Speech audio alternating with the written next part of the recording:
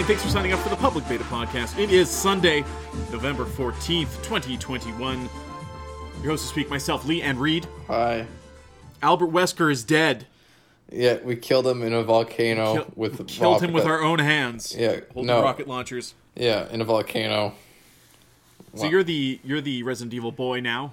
Is that the end of Wesker canonically, or does he come back? No, that's it for Wesker. He's just fucking dead. And that's like such a weird thing I found about Resident Evil 5 was that like how to the point and abrupt everything is.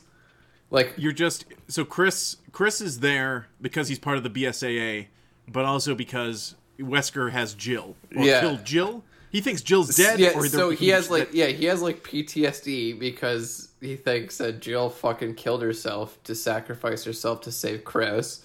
But then, like, they just free her from mind control, and then she's fine, and then Chris doesn't have to worry about it anymore. Heart control, Reed, specifically. It's like a Tony Stark. Yeah.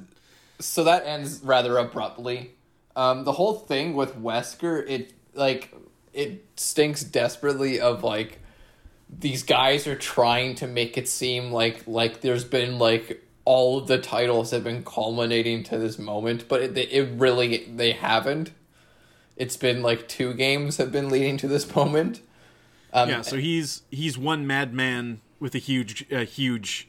So let's dial it back. Me and Reed have finished Resident Evil 5. Yeah. And in such, we will now finish our Resident Evil retrospective on the podcast here. Yeah, I would say. And so we freed Jill, and then it's basically like a run across the frigate, fight a giant squid monster that was Excella or whatever her name was, and then fight Wesker himself. You learn that Wesker needs to jab himself with some kind of balancer, otherwise serum. Otherwise he gets vertigo, basically. So what is that? What happens, or is the idea that Wesker, who is pushing forward this Ouroboros thing, he himself is not perfect? He's not one of the chosen. Is that what I'm to understand? That's the thing we don't get confirmation on necessarily. They you just hear Jill say that he has to take this drug to keep himself like in check. It's the only which could be like anime bullshit, but we're reading into it as there's something not right with Wesker. Right. He's not all that he appears. You could take it one of 2 ways. You could take it as, this is the way I thought it was going to be, but now I think it's a different way. You know what, actually, I'm just going to tell you what I think this means, Lee. Sure, fan theory. Yeah, and I think this is pretty much confirmed. I think it just means that, like, unless he takes the drug, then he basically, like, gets...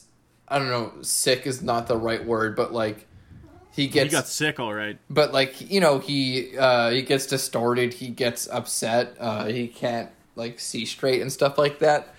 Okay, well, what literally happens is after you stick him with it, it unbalances him, and then the Ouroboros leeches and stuff start coming out of his body. No. He does that on purpose. He forcefully mutates on purpose to attack Chris. And then what did the serum do? They just made him like dizzy and fuck off and shit and stuff. But then they stopped shooting him at that point in the cutscene. They stick him with the thing, right? And that's why him. I said when we were playing the game, I'm like, why would you not immediately, as soon as he starts like wobbling and stuff there, why would you not? We've weakened him. Yeah, let's wait and see what happens. Yeah, why would you immediately not just walk up and blast him with pistols and rifles and everything that you have on you? That's all dumb. So, they don't clearly define what exactly he has to take the drug for, nor what you are injecting him with and what it will do to him necessarily. So they don't define those parts. That's fine. It's just because you kill Wesker, and then immediately the game's just like, no, like, it's like a TNA pay-per-view. They're like, no, we have like 5 seconds to wrap up here. Like, Chris is in a fucking helicopter, and he's like, whoa, glad we got that done. End. Well, you literally think you've already killed him, and then you get into the helicopter, and he pops out of the volcano and tries to tendril you. And then from the helicopter, without stopping the helicopter, you fire the rockets at him, presumably killing him and apparently killing him. And then Josh drives everybody into the sunset without breaking a stride. Like, it's just like the game's wrapping up when the heel hasn't even his back hasn't even hit the mat yet. Right, They're like, no, exactly. we're going home. Yeah, that's why I said it's like a TNA pay-per-view. Like, it's like they just like, we have 5 seconds, we have to fucking wrap up here. It's weird in that Wesker doesn't reappear, so this is like his swan song as a video game villain, right? And he's just dusted in a volcano, and it's just like, all right, well, right. Like it's like they're trying to do this big epic ending and culmination of this blood feud, like a good like a good thing to compare to would be like Metal Gear Solid 4, but like Wesker and Chris have like a tenth of the history those characters do, and like, it's only across 2 fucking games, so it's not impactful. And then the fact that you follow it up so quickly just by, like, glad we got that done, game ends, means that, like, you don't give the player any time to take in, like, the fact that you killed this big villain, so it's like, who gives a fuck? So, like, the game just reeked of, like, we need a plot, what do we do? Hey, we haven't done anything with Wesker since Code Veronica. Alright, let's fucking... Chris will kill him here. Fuck it. Like, it just felt like they needed a plot to put these game mechanics around, which is fine because it's Resident Evil at the end of the day. So, like, who gives a shit?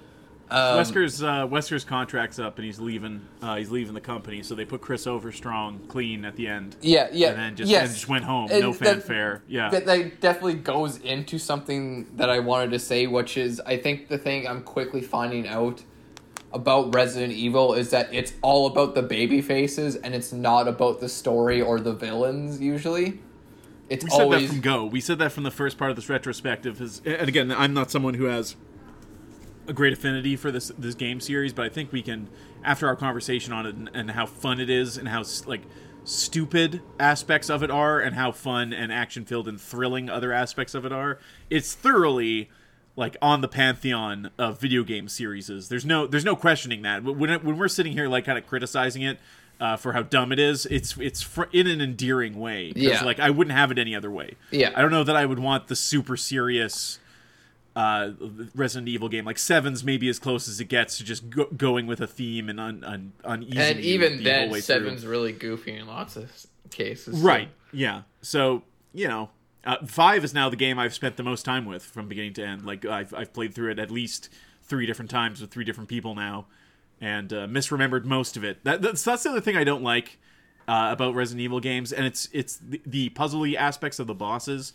where sometimes you go into a boss, you drain all of your ammo, and you're like, well, I've got no ammo left, so even if we figure out how to do this now, we can't. So let's just and then you realize, when you realize the strategy, like with that Wesker fight, we walked back into it and we beat it in 20 seconds, because it's just like, oh no, you shoot him in the back, shoot him in the front, hold him down, shoot him in the thing that pops up.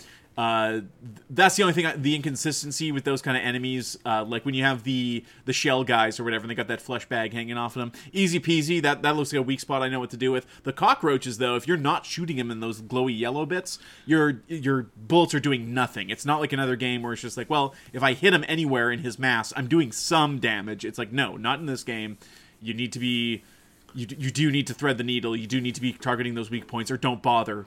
Yeah, and I think and in some cases I thought they're being a little excessive, especially towards the end when they just spawned like 3 cockroaches and 2 big machine gun guys at you.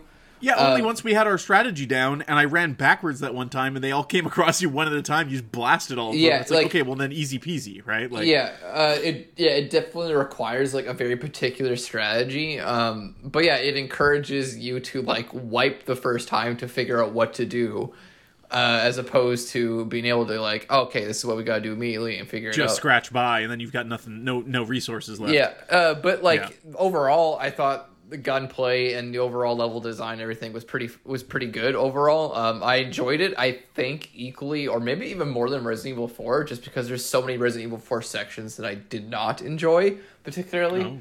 But I really liked the bosses in this game. I think the co-op aspect obviously helps it like so much for the enjoyment factor. It's a lot of fun playing with another friend, especially in a Resident Evil game.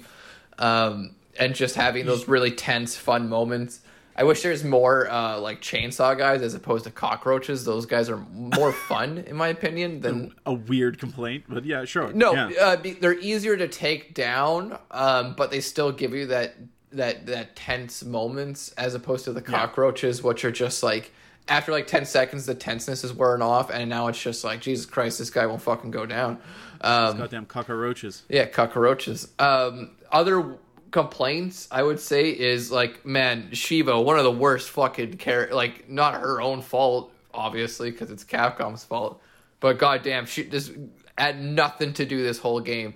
Like, no, that's just it. Is when you have a lore the way that Resident Evil's is, when you introduce a new character like that, if you're not intending to push them beyond this one game or to have them be a big part of this, that's just it. There is no such thing as being a big part of the Resident Evil story, because basically it's, unless you're Chris Redfield, who can be like, I was there when this, that, and that happened, and I killed Wesker. That's me. That's Chris Redfield. Sheva's just like, it could have just been, there's no reason it wasn't Jill, is the point.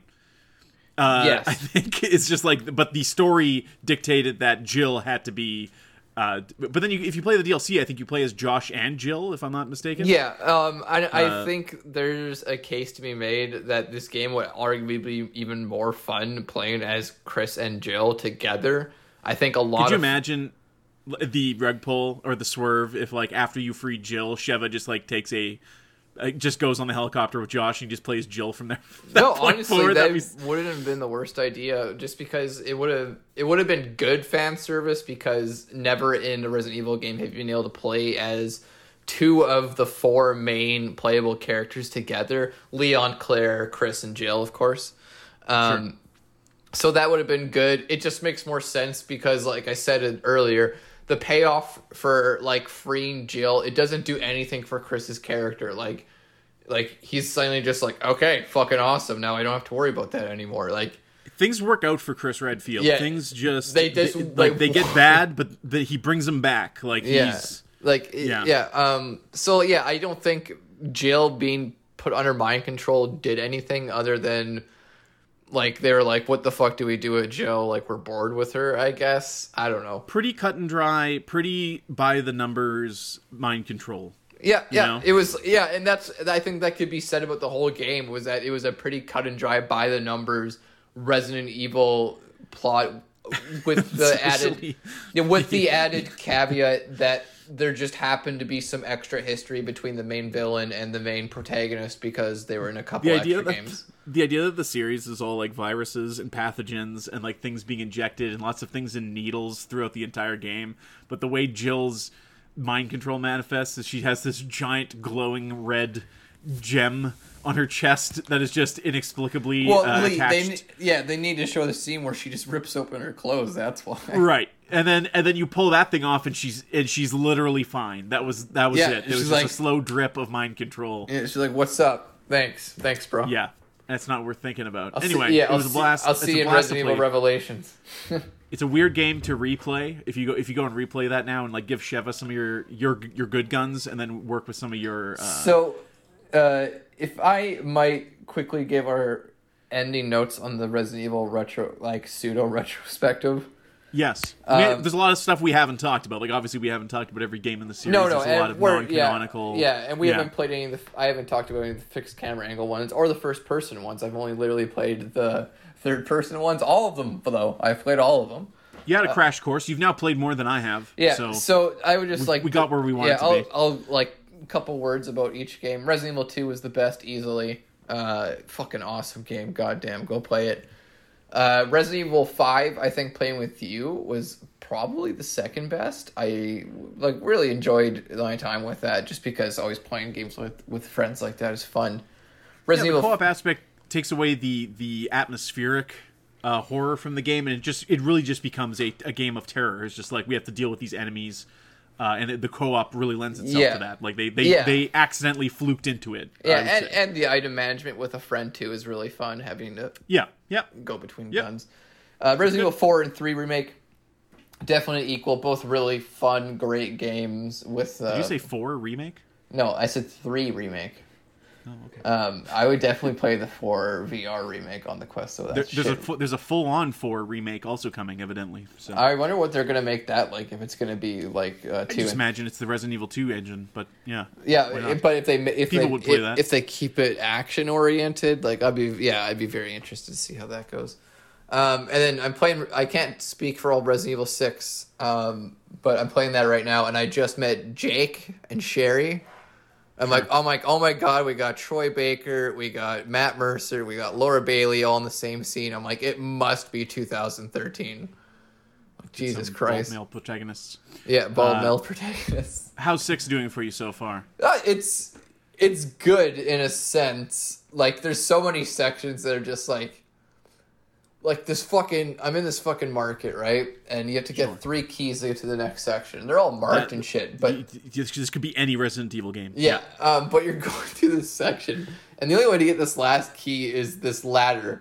So I'm like, that's so fucking annoying because it's like not marked, and it totally blends into the background because everything, it's 2013, right, Lee? So everything's just brown and gray and shitty, right?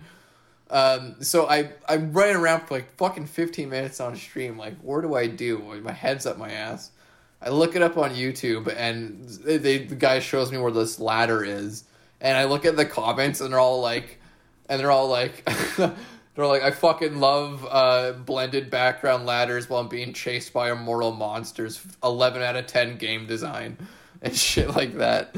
People are just mad that guy's blowing the giraffe on the cover. Yeah, I was like, yeah, that's totally right. And yeah, the entire time, by the way, these are fucking immoral monsters are chasing you, so you can't even kill them fully. So I have a theory about Resident Evil 6, and that is after 5, the fans, the true long-term fans of the series, because 4 was the casual jumping on point, right? 4 is the game that brought people who didn't previously like Resident Evil to the games, and then 5 was them following it up being like, okay, we're going to focus on the action bit that made 4 a masterpiece, that made 4 this giant hit.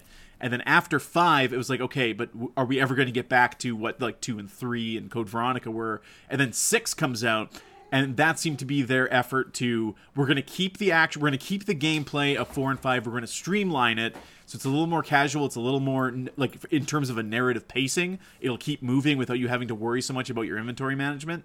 And then it served no god, it served no master in that, like, okay, so the people who like the action bits, it's now pulling back from that. So all the people who jumped on at 4 and loved 4 and 5, they're disappointed with 6. All the people who were disappointed with 4 and 5 because it was such a departure gameplay-wise from what came before with the fixed camera angles and the more of a horror bent and maybe some better storytelling, they're not having a good time because that action bit is still there, and the action pacing is still that way. So I think when 6 came out, it was kind of like both sides were just basically like, okay, but what's next? Where's this going? What's left to tell in this? And then they come out with 7 and everybody shuts up because they reinvented the wheel. They're just like, no, we can still do it. We can still do, here's something completely different. And then 8 comes out and they're like, but what if we now put that action thing back on top of it? It totally works. Good for them. I think 6 is just the low point from a mechanical point of view of nobody being served by Resident Evil. But now, in retrospect, like, you describing it, me kind of remembering what it was, I bet, like, as a playthrough, because it's a co-op game too, right? It is a co-op game, yes. Yeah, it's probably fine now. I just remember having a bad time with it. And you said no fucking way. Well, yeah. Well, this is me softening up on it. I'm not saying that I'm going to go download it and we're going to play it together, but I used to have a very sour feeling about that game coming off of 4 and 5, and now I'm like, you know what? In the grand scheme of things. Yeah. I have a much simpler theory about why Resident Evil 6 is the way it is. You see, in 2013, Lee, Call of Duty was really popular. A long time ago. Yeah. And a lot of people were making their games as similar as they could to Call of Duty to make Call of Duty money. I think that's exactly what this is. They're like, God damn, Call of Duty's making a lot of fucking money. Okay, it's the singularity. You're saying they moved the series to borrow some mechanics from an unrelated genre, and that was to the detriment. They're like, okay, what's making so much fucking money these days? It's the Call of Duties, it's the Gears of Wars. Okay, we need more cutscenes, we need more action set pieces, we need more QTEs. You need to be able to move and shoot at the same time and do a bunch of cool shit. Everything needs to be dark and gray and muddy. And that's what being able to strafe and shoot at the same time was sick in that game. I'll say that. No, yeah, I don't mind. I like the shooting. Okay. The shooting's good. I think Resident Evil, gameplay's fine. I think Resident Evil 6 was made for the sole reason that at the time games like Call of Duty, Gears of War were really popular, they're making a lot of money, and they were like, we want to make some of that money, and that's what they did. Well, Reed, I'm content with putting Resident Evil to bed. Yep. I'm glad you finally got brave enough to play some of those games, and now know that you can, I think Resident Evil 7 is still a maybe a little too far for you. It's not the kind of Resident Evil game I'd want to play anyway, just because it's not nearly as... It's not like Resident Evil 2 Remake, where there's definitely bosses, but there's a lot of just in-between enemies to take care of and stuff like that. It's a lot like Dark Souls in a sense. Resident Evil 2 Remake is a lot like Dark Souls. It's a lot like Dark Souls. I should say Dark Souls is a lot like Resident Evil 2, I guess. That would make more sense. Resident Evil 2 it's like poetry, Reed. It rhymes. Yeah, but you keep opening shortcuts and you keep going in between back to places and getting stuff, and there's bosses and there's sub bosses. Let me tell you about a game series called Castlevania. Yeah. In that sense, yes, too. It's like Castlevania. Whereas Resident Evil 7 is just like bosses, and then there's sometimes those molded enemies, but there's not a lot of them. So it's mainly just a lot of bosses and set pieces, which I've seen enough playthroughs of the game now where I don't need to experience that. Village it is for you. Yeah, I would go pick up Village like a hot second before I pick up Resident Evil 7. Well, we look forward to your thoughts on Village, but in the meantime, that's going to be it for Resident Evil for now. If you'd like to hear us talk about a different video game series, the Mass Effect compilation, just under 3 hours of Mass Effect talk. That's available online now. It was posted a few days ago. Really came together. Man, listening to that Mass Effect music just makes you want to... There's certain things about that game. It's like when someone posts a screenshot of Deus Ex online and everybody's like, I gotta go fucking reinstall that now. Yeah. There's certain things about Mass Effect, and music's one of them, where you just hear that galaxy map and you're like, what if I played Mass Effect, though? Yeah, what if I just dived back into those emotions again? Yeah. Yeah. But at a certain point, there's so many other games to play, and that's what we'll talk about next. Yeah. Running some errands this morning, dropping a few hundos at IKEA. I went and picked up the John Moxley book. Oh. It's here. Mox. I got it in hardcover, Read. Vampires. Vampires. I'm looking forward to reading that. I also got some Korean fried chicken. We're recording here in the afternoon. Usually we've done nothing for the day. Usually it's our fresh brains. This is a weary, full of chicken brain here talking to you about video games. I played some new things. I got down to playing Guardians of the Galaxy. Sorry, Marvel's Square Enix. Your favorite game of all time, Lee. Guardians of the Galaxy. Yeah. The people were apprehensive about this based on, of course, the previous Marvel joint in Avengers from Square Enix. This is a very interesting game, Reed. It is not at all what Avengers was. It's not a cosmetic fest, run the same missions over and over again. This is a narratively driven game. And the best comparison I can think of for it is the aforementioned Mass Effect. You are constantly interjecting into conversations in a very Mass Effect way. They are immediately having influences on the conversations at hand. Star-Lord sounds exactly like Chris Jericho, which is hard to describe. Like, when you start listening to it, his cadence, like when Chris Jericho is cutting a promo, I'm not even going to try to do it here because I won't do it the same justice. It fucking sounds just like Chris Jericho, and I think I enjoy it more because of that. In that all the other characters in the game, Gamora, Drax, Groot, Rocket, they more or less sound like you would expect them to sound if you were a fan of the Guardians of the Galaxy movies, of which this is not in the canon of. This is set in its own kind of comic book canon in the way that, let's say, the Sony Spider-Man game is, where it's just like things are familiar, you know all the main players here, you are familiar with these characters thoroughly. They are those characters in terms of their, like, who the fuck they are, in terms of their voice, how they're performed. But everybody sounds more or less like their movie counterparts, except for Star-Lord, who just sounds like motherfucking Chris Jericho, which is fine. You only play as Star-Lord.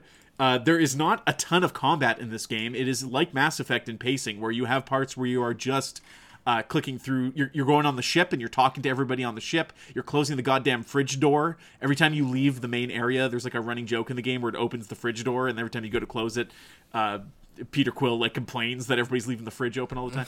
You go talk to your different your different people there.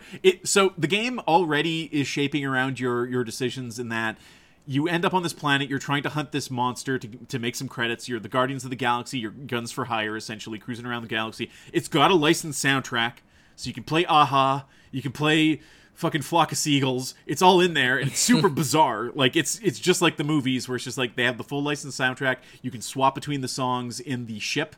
You can put on whatever you want in the background. Don't worry, be happy. Yeah, fire that up.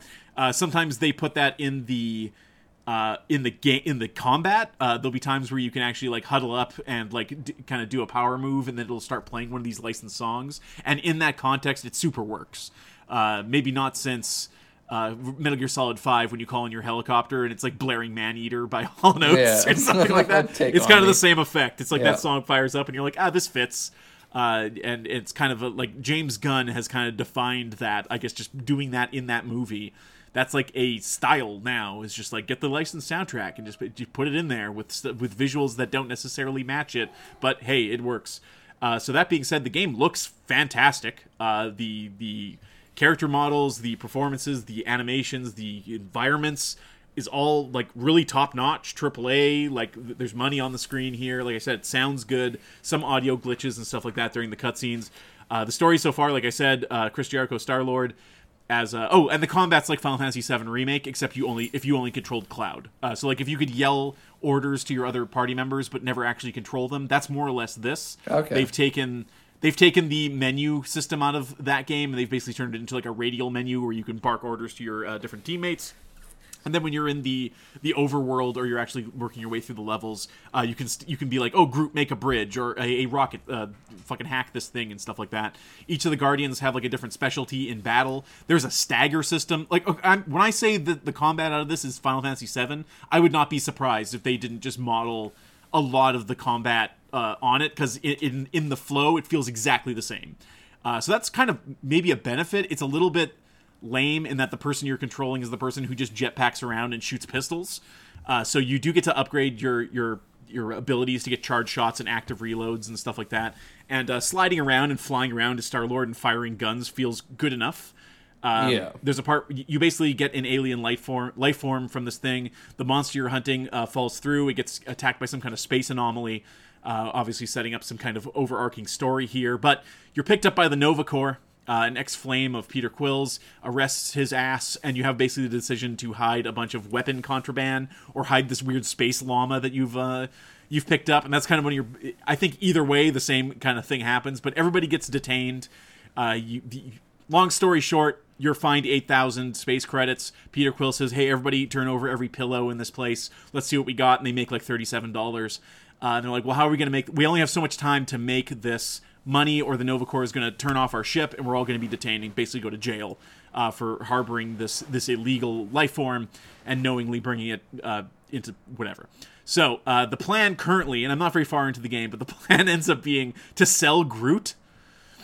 It's because they didn't get the monster at the beginning of the game. Groot volunteers himself. He's like, what if, like, he says, I am Groot, and then Rocket has to translate. And it basically works out that I think you can also sell Rocket. The other option is to sell Rocket, but since Groot is willing, I'm like, well, that just makes sense. He's accepting the risk for the group here. Let's sell Groot. So that's what I'm working my way up to now. And of course, the plan is to break him out afterwards. Yeah. But it's good. If you like the movies, if you like the comic books, if you like a narratively driven game like a Mass Effect, where you kind of make decisions along the way, slowly grow your characters, and you just kind of vibe in the world. This is for you, man. Like, this is a pretty good game. Apparently it's pretty long too, 30 to 40 hours or something like that. So a decent length. Not unlike Final Fantasy VII Remake. I think it clocks in around that same time. So pretty cool. The characters don't stop talking. Well, that's what you want out of a Guardians of the Galaxy game, though, I think, is the personalities. But, like, not a second goes by and someone can't open their... If you go off the path to go pick up some credits or some upgrade points or something like that, someone chirps at you about it. Someone's like, where you go? Where you going? It's fucking insane. And then it does that cool thing where if you interact with too many things at once, the dialogue starts, like, bumping over top of each other. it's fucking insane. Because like sometimes I just want to like vibe out and kind of like look at the environment or something like that.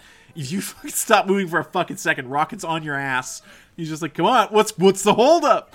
It's unbelievable. But pretty cool game. If you, like I said, if you like all those things I mentioned, don't sleep on this one. It's going to be probably, because knowing Square Enix, it'll be marked down probably in the coming weeks with Black Friday and stuff like that. But I didn't tell you that.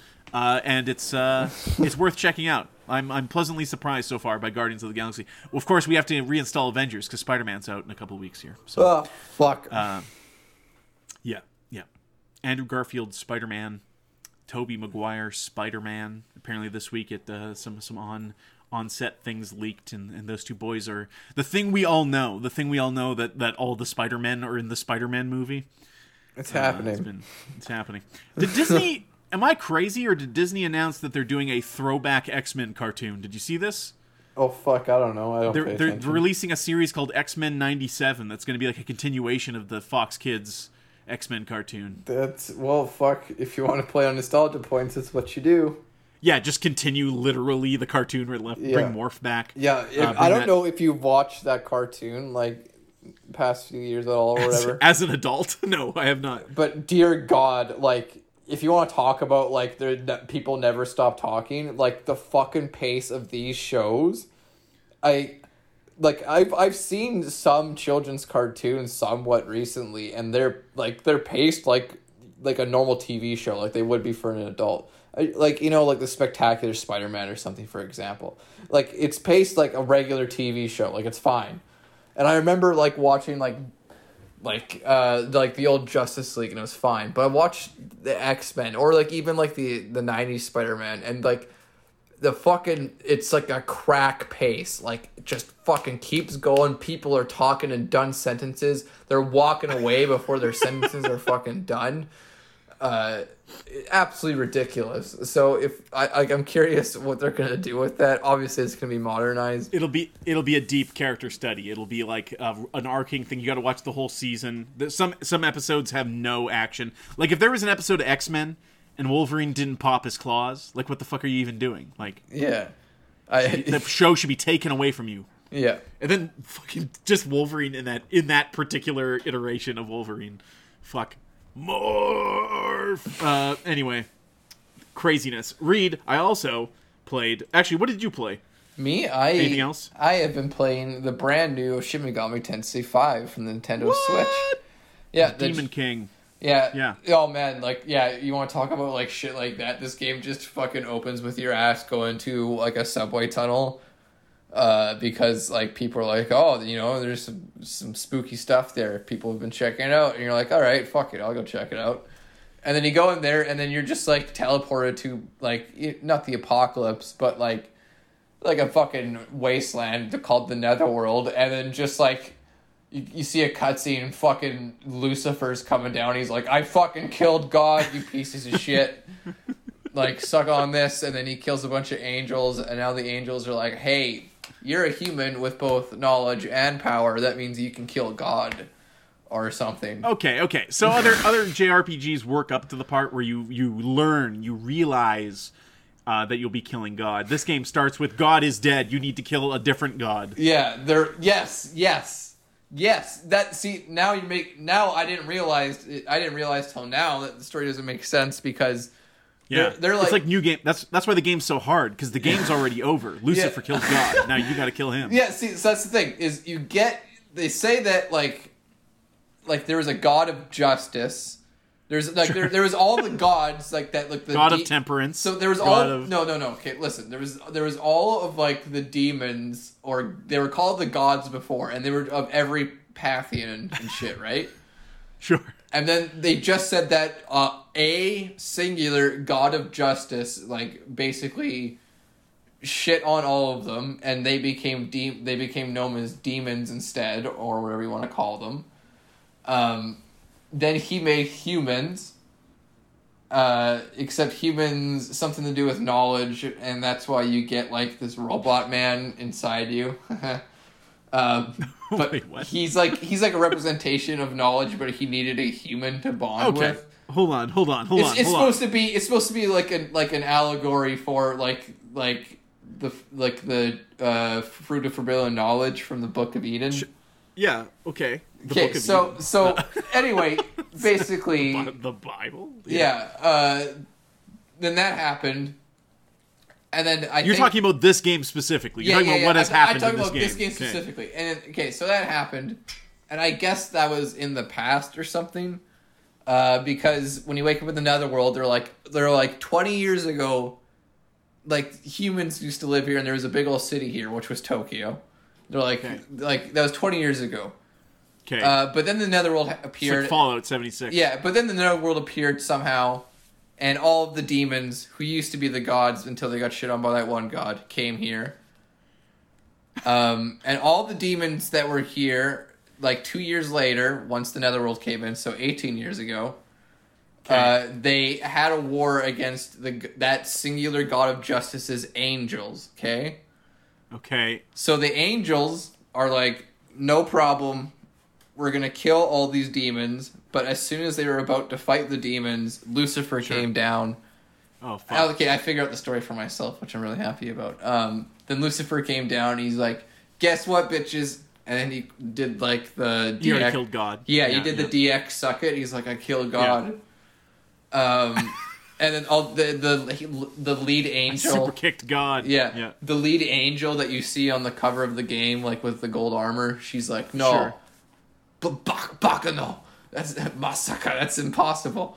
But Lucifer's like, no, I did it. And I did it. Yeah, I did it. So they proceed to a fight, and apparently angels lost the war because just deep. So the fallen angel Chris Daniels kills God. Fallen angel Chris Daniels comes down, and he's like, I killed God. I killed Miro's God. Yeah. So that's why when you wake up, there's demons everywhere because I guess they kind of won the war or some shit. But apparently there's still angels around, and you gotta find them because they took one of your friends. So read, please. Yeah, it's Atlas, who is now part of Sega. They had a massive. They kind of broke the ceiling a little bit with Persona 5. Obviously, 3 and 4 were well liked and still are. But 5 was a mainstream hit. The Shin Megami Tensei series, which Persona is a spin-off of, when Persona started, it was more like Shin Megami. Shin Megami starts as it goes up and down. There's different stories told within those games, like let's say a Final Fantasy. I could really get into that if you want exactly. Just the cliff notes. So like the first 2 Shin Megami Tensei games. We're on the SNES, and they were just classic first-person RPG dungeon crawlers. But they always had the common theme of you are based in some sort of apocalyptic or future event where you use demons to kill other demons. 3, Nocturne. Yeah, 3, Nocturne. You play as a high school student who experiences the apocalypse in Japan, except he survives, but he becomes a fiend because of it. Then he has to recruit a bunch of demons and essentially attack this divine thing so he can get like a wish and do something with the wish. Gotcha. And there's a bunch of people contending with him, and they want to do a bunch of different things, like continue the apocalypse, restore humanity, but yada yada. And 4, Military Academy. Yeah, 4. I don't know the story of 4 all that much besides, like you said, it's like a military academy, so it's more of like the futuristic, not apocalyptic event. All I know is it's really hard. Yes, and then Persona 1 and 2. So Persona 1 and 2 are a bit different. They're obviously a lot more similar to the older games in the sense of just the general style goes. Yeah. But you play a group of high school students who experience some sort of paranormal event. Basically, a bunch of demons will invade. I think both games, demons essentially invade their towns, and they have to stop them. And a bunch of specific thing goes on in there, especially in Persona 2, with like rumors become reality and stuff like that. But they do generally deal with like demons coming in there. Persona 3, a lot more similar to the first 2 Personas than it is to Persona 4 and 5. Because you are, once again, dealing with demons that are just coming in to town and you have to kill them. It's a lot more similar to the first two in the sense that just it has that darker tone. It's not dealing with like, it doesn't have any of that like, oh, negative emotions and friendship will defeat them sort of stuff. You know what I mean? Sure. It's a lot more straightforward in that like, here's science, here's what's happening, here's how we stop it. And that deals with basically a goddess trying to attack the main world. You gotta stop her with technology. Persona 4 and 5 are a lot more anime-ish in the sense that it's like there's some sort of god or being that is like negatively influencing people's emotions or like things they see. Buffy the Vampire Slayer. Yeah, and those will represent like other negative beings which can feed off and kill you, and then you have to stop them. Okay. And Shin Megami Tensei 5, you are a chosen one. You are a high school student that survives the apocalypse and wakes up to fix it. Right, but I cannot emphasize how much like the high school stuff is not played up whatsoever. It's just like you happen just to be that age because they know the people playing these games are that age. It's a self-insert.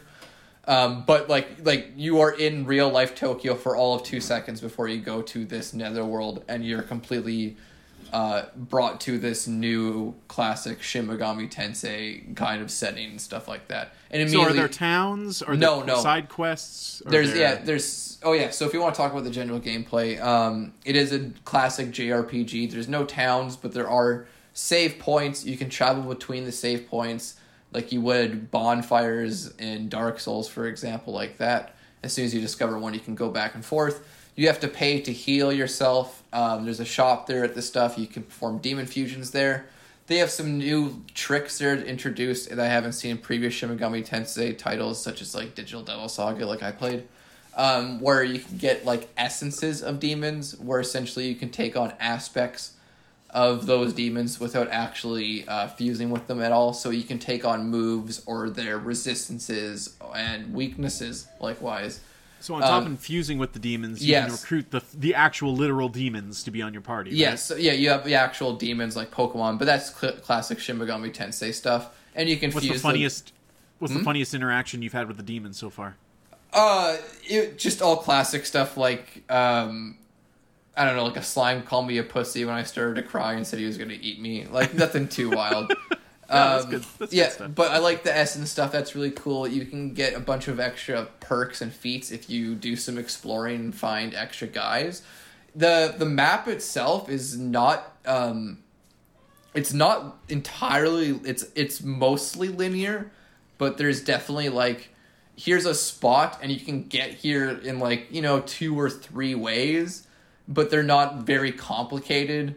It allows definitely a lot of open space for you to navigate and run around. You do a lot of Naruto running in this, so like your hands. What if I just said Nier Automata style traversing? Yes. That's very accurate to say. Nier Automata is very accurate to say for how you navigate this world. So consider the amount of time that has passed. It's 2021. Shin Megami Tensei 5, presumably from when they announced it. You would have to imagine that Nier Automata's success would have been some level of influence on this game.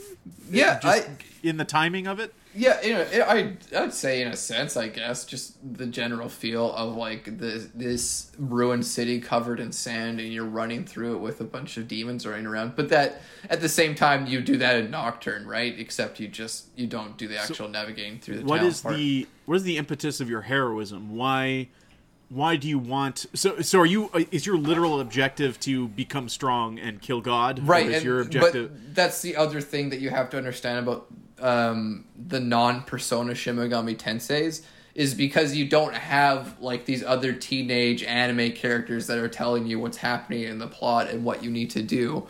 There's no context. Yeah, there's not a lot of context in this game. It's once again, I'm going to talk about Dark Souls. It's a lot like Dark Souls... Maybe Dark Souls took a lot of influence from Shin Megami Tensei in turn, actually. Maybe again, it's all cyclical. Yeah, everything influences everything. Like your character doesn't say anything, doesn't emote even or anything like that. They kind of just accept things as they happen. Sure. So you wake up in this world, and this like robot man. He's not like a robot man, but he sounds like a robot. But he just shows up, and he's like, I'm knowledge. Take my hand if you want to live. And then you fuse into like the thing you see on the cover, like the Tron looking motherfucker. And you're like, okay, you're awesome now, and you're powerful. Kill these demons, and then you do, and then you just hear a big voice that's like, all right, I see that you're a human with knowledge. We haven't seen one of those motherfuckers in a long time. You should come find me, and I will tell you to kill God or something like that. So that's your objective, is to find the voice that beckoned you, essentially. So that all is, right, in a sense, like a Dark Souls kind of fucking objective. It's like, find the voice that beckoned you. It's like, that's vague. So even way more so than Digital Devil Saga 1, which has side characters and a clear plot and people talking to each other, this game does not have that. So there's not a lot of cutscenes, not a lot of people talking to one another, not clear what you're doing at any given moment, but that's what I like about it in a weird way. I like how strange and subtle and cool it is, how mysterious it is. I'm sure the story will become more clear as I discover more characters and stuff like that, but yeah. Sure.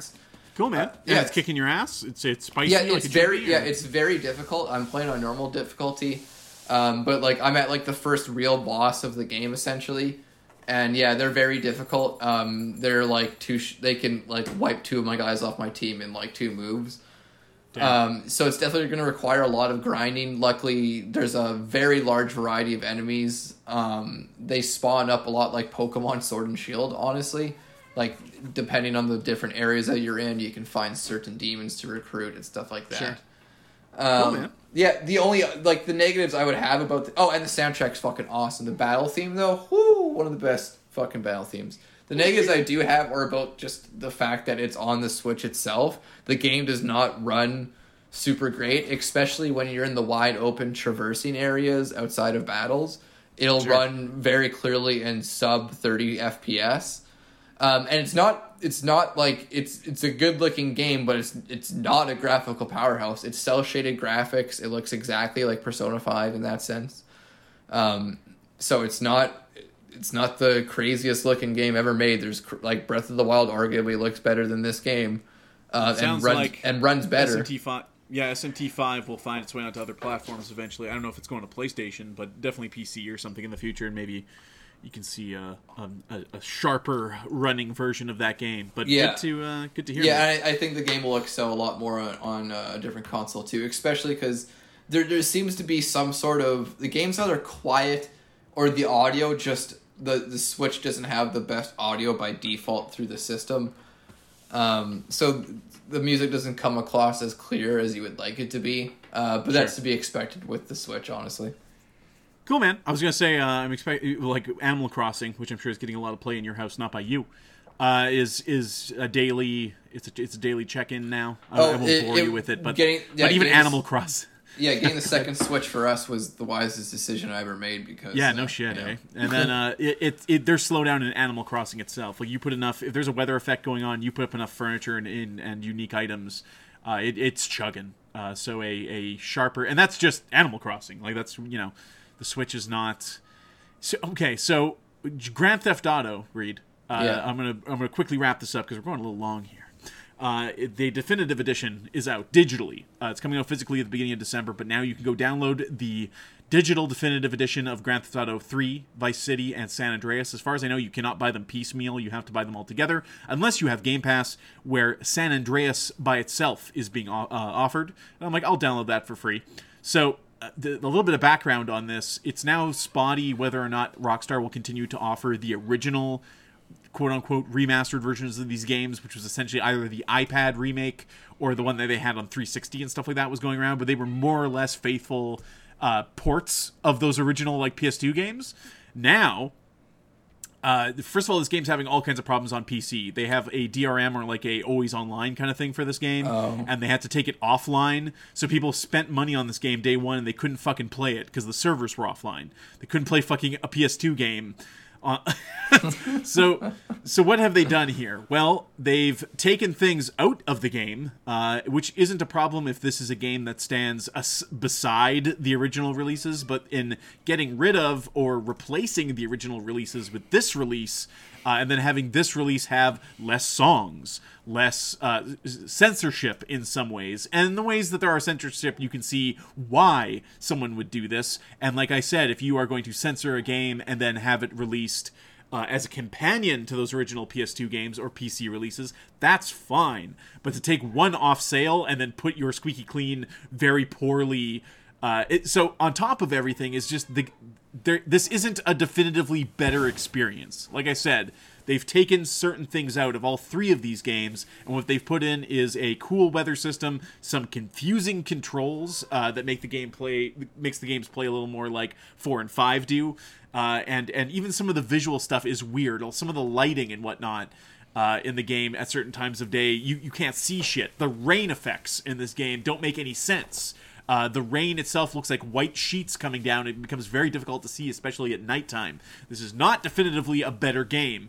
Visually, it's interesting, and they're using the power of the new consoles and PCs and stuff like that to render something that looks a little more appealing to the eye. But as soon as you pick it up and you start playing it, you realize that, no, the definitive experience of this would be to get those original PC releases of more or less the Xbox and PlayStation versions, and then mod the shit out of it.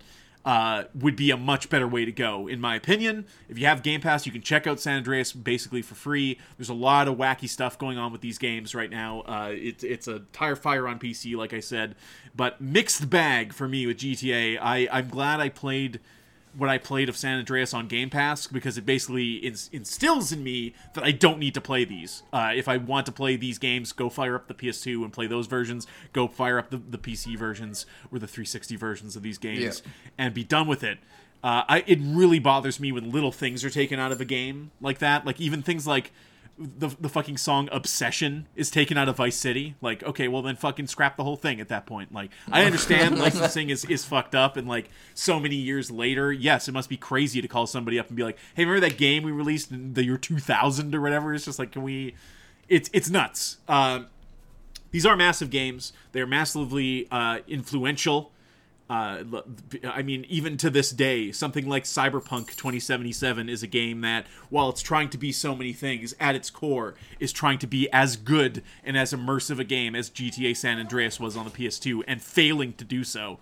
It's pretty crazy how these games actually hold up in terms of what they are this many years later. It's nuts. But this version of these games kind of misses the mark, in my fucking opinion. So...